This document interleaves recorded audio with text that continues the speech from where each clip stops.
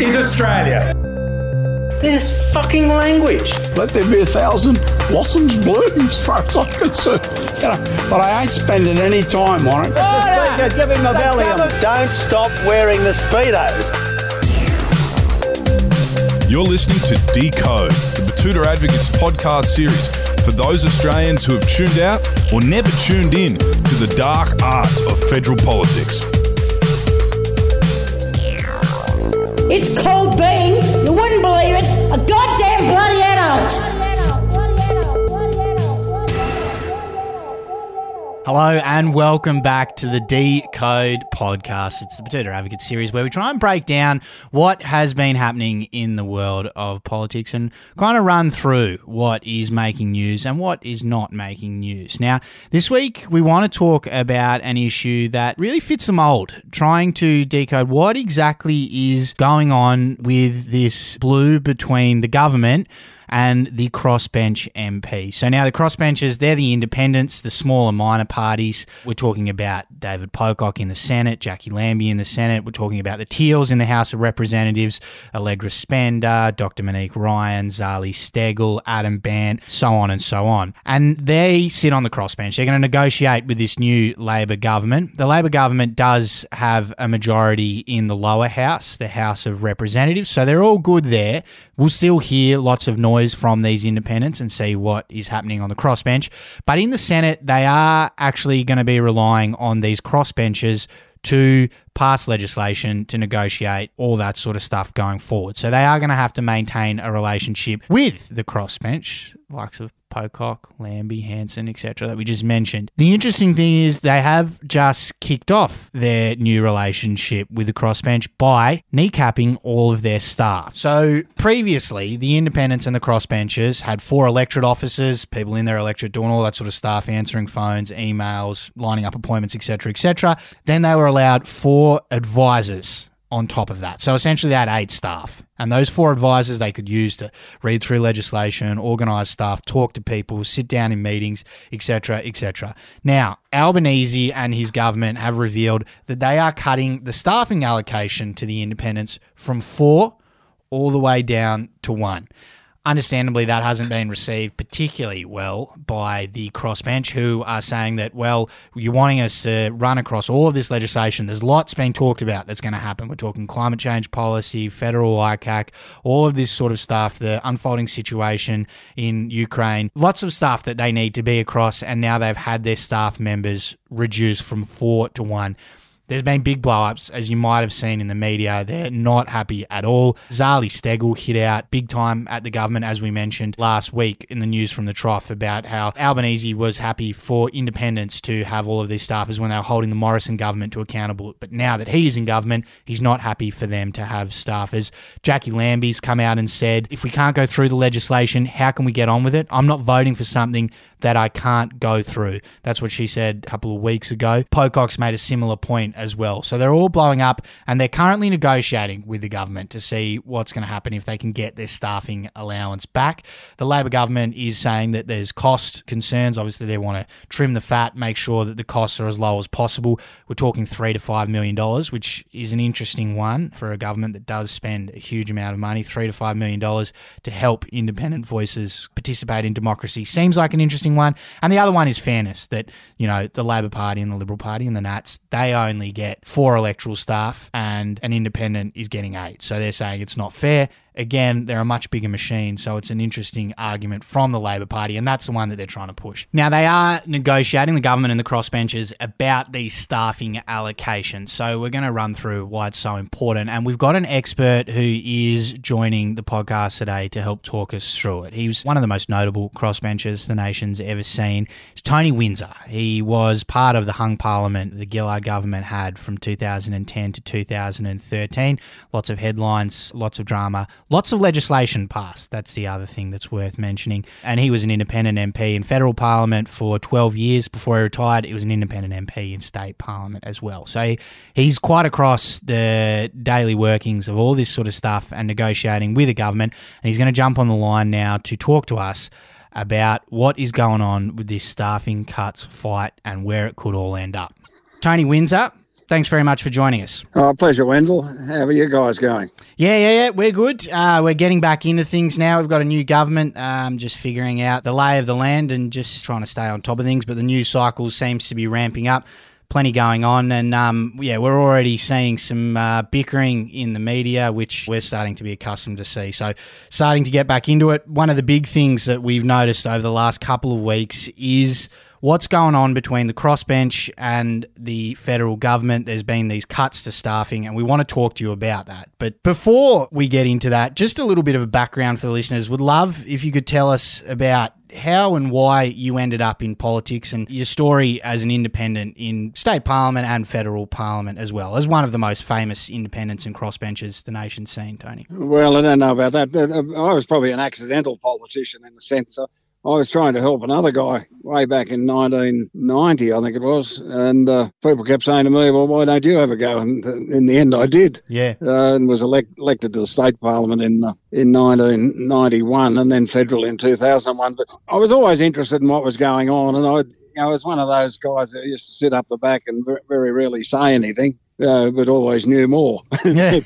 There's a few of us about, experts we're called. But, eventually I plucked up enough courage to have a go, and I was elected as an independent way back then. And I think it was about 8 electoral periods that I was elected for. So yeah, and I really enjoyed the work. I thought the work was really interesting and a great privilege. Yeah, there you go. And look, we've got maybe some more accidental politicians as well, people who, as you said there, think about things a little bit more rather than just shooting from the hip and letting the mouth go and trying to generate headlines. People who have decided they want to have a crack and, they've had enough of what they've seen from 2 of the major parties. You were one of the 6 crossbenchers elected in 2010, and that was a hung parliament. A lot of the storylines around that was that there was going to be chaos and there was going to be all sorts of stuff going on. But a bit of an unknown fact, I think, is that it was the most legislation passed per day of any government during that parliament. Hung parliament. How full on was that? Well, it was very full on, a very interesting time, but I think it was a good indicator that hung parliaments are actually better for the political process rather than worse.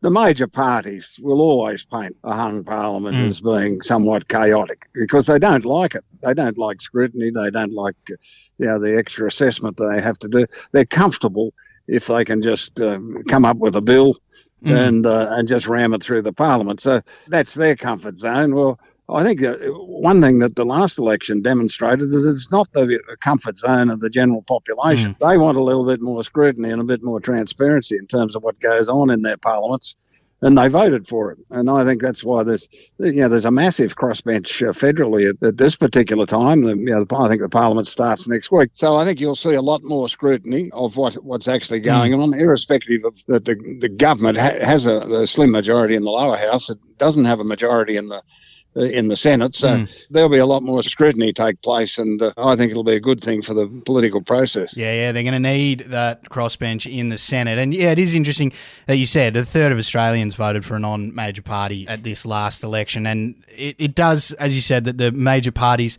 they don't like, and they're not a big fan of having the independents and different voices. And I think it's in contrast to that mantra that we hear from both of the major parties about a fair go and equality and fairness and all that sort of stuff. Doesn't seem to apply to independents having a go and deciding actually they want to have a crack at this as well, and let's make a level playing field. And we're going to talk about the staffing cuts and how that fits into that level playing field. But just as a bit of an idea of how things work, obviously there would have been no such thing as an average day in Parliament, in that hung Parliament that you were in. But in terms of days and weeks, what did it kind of look like when you were dealing with the government, getting notified of legislation, getting across it, trying to process everything, do media, all that sort of stuff? How did that kind of look and how did that work for you? Oh, well, they were busy days, and obviously you needed good staff, both in the electoral office and also in Parliament to work through the various issues. But I made it very clear at the start of the hung Parliament to Julia Gillard that if the government of the day tried to rush things through, which they always do, they'll come to you and say, "Oh, there's something very urgent, it's critical to the nation. It's got to be going through the day." Just sign off on it, would you? Yeah. Well, the point I made, and I'd make the suggestion that the crossbenchers that are sitting there now, I made the point that that if we're rushed, if we haven't got time to get on top of the legislation, the vote will be no. So that's the answer. If we've been given enough time to give it due consideration, there'll be a considered answer given. And that's how we worked, and I'd suggest the current crossbenchers, particularly in the Senate, where their vote is required for anything to happen, I'd be saying to them, just slow down, boys. Let's do this properly, rather than rushed. One staff member is not enough. Will never be enough. Particularly in the Senate. So let's get it right, and then we'll do the required work. Because I can imagine in the Parliament that you were in, it would have been pretty useful having a team of people to help you out with all this sort of stuff. How big was your team at the time? Well, I always had 3 people in Canberra. When we were down there, the current argument that's going on, I've publicly said that I think 4 for independents in the lower house is probably too many, but 1 is an insult to them, and I'd suggest that the Prime Minister should revisit that. I got on very well with Anthony Albanese. I had a lot to do with him during that hung Parliament, and I like the guy. But I think this is you can't be running around publicly saying we're going to have a lot more transparency, scrutiny, all of these things, a different Parliament to the old one. It'll all be done differently, and then say to the people who are going to be helping you make decisions, hopefully good ones, that they can do it with someone that's just there to answer the phones. Well, that's not going to work. They'll need more people than that to get across the legislation and do it properly. And here again, I say that it just seems to me that if you were listening to the electorate when they voted this time, they want more scrutiny, not less. They want absolute transparency, not stuff rushed through. So the people are voting for it, and I think the Prime Minister should probably breathe in and say, well, I think there's a point here. Particularly in the Senate. I was talking to one of the crossbench senators yesterday on the phone, and I said to this person, I won't say whether it's a male or a female, but I said to them, what I'd be doing in your position is saying to the government, well, you bring your legislation in, and if we've had time to give it due consideration, we'll vote in the Parliament after we've heard all the debate. Now, normally what happens, and governments prefer to know whether their bill's going to get passed or not, even before they introduce it into the Parliament. And that's because an embarrassment thing, isn't it? That they don't want to be seen to lose, Yeah, a lot of people think, the Parliament's about debating issues and then a decision is made. That's not how it actually works. It should work that way, in my view, but it doesn't. People, the crossbench and others, tell the government of the day how they're going to vote on a particular issue before the debate even takes place. So my suggestion to this particular Senate is if they're going to cut you to pieces with staff, don't tell them how you're going to vote.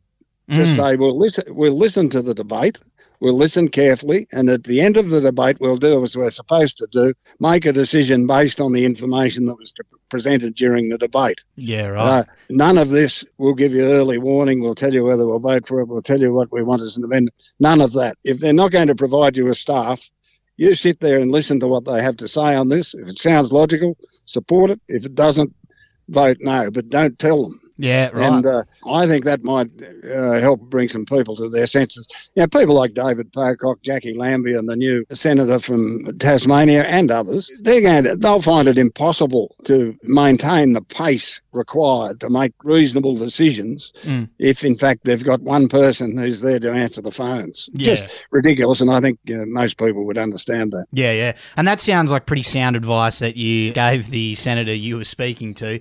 Do you reckon that would put enough of a spook into the government to get them to think about backtracking? Governments hate losing legislation. And, we often hear people, the Labor Party, say, during the hung Parliament, as you said, were the most bills that were ever passed in the legislative arrangement. And I don't think they lost a vote on the floor of the House, a substantive one anyway. So that's a bragging point. And oppositions love it when the government can't get something through. So I'd be using that as a bargaining chip. Not to demand, staff that you don't really require, but to demand adequate staff that would be befitting of people who are going to be making key decisions for the nation. Now, I wanted to run a couple of the government's arguments past you on this one to get your opinion. Jason Clare, he was the campaign spokesman for the Labor Party during the election campaign. He came out this week telling Sky News that if you're a Labor MP or a Liberal MP or a Nat, you get 4 staff. If you're a crossbench MP, you get 8. that seems to me to be a little bit out of whack. I mean, I kind of think here, when you bring a new team into a sporting league, right, the Redcliffe Dolphins up there, or GWS when they came into the AFL, or any of these new teams, you have to give them a little bit more support, a little bit more concessions, all that sort of stuff to make them competitive, to allow them to compete with the monsters that are the Roosters and the Storm and Geelong and all that sort of stuff. What did you make of Jason Clare trying to pretend like it's all about fairness, making sure that the independents should have the same amount of staff as a Labor or a Liberal or a Nats party that has that huge machine behind them? The major parties have, as you say, massive machines behind them in government. They have departments, they have the ministerial staffers, all available to the various backbenchers that may pay some interest in what the legislation is.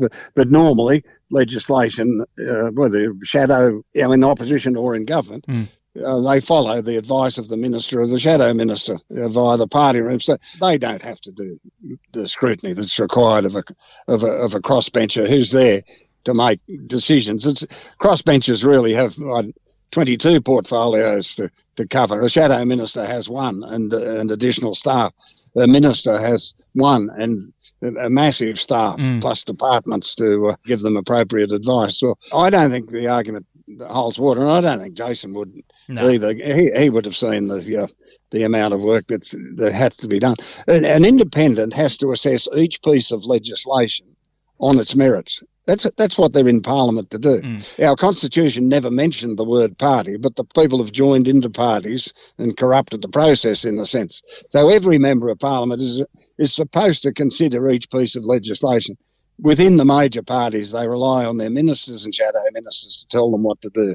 So there's a massive difference in terms of what an independent is supposed to be doing in terms of legislation. And those pieces of legislation, they're not all kind of half-page emails or, a couple of pages that you can quickly skim through over your morning coffee, are they? No, not at all. Most of them are very, very involved. Some can be 100 pages or more.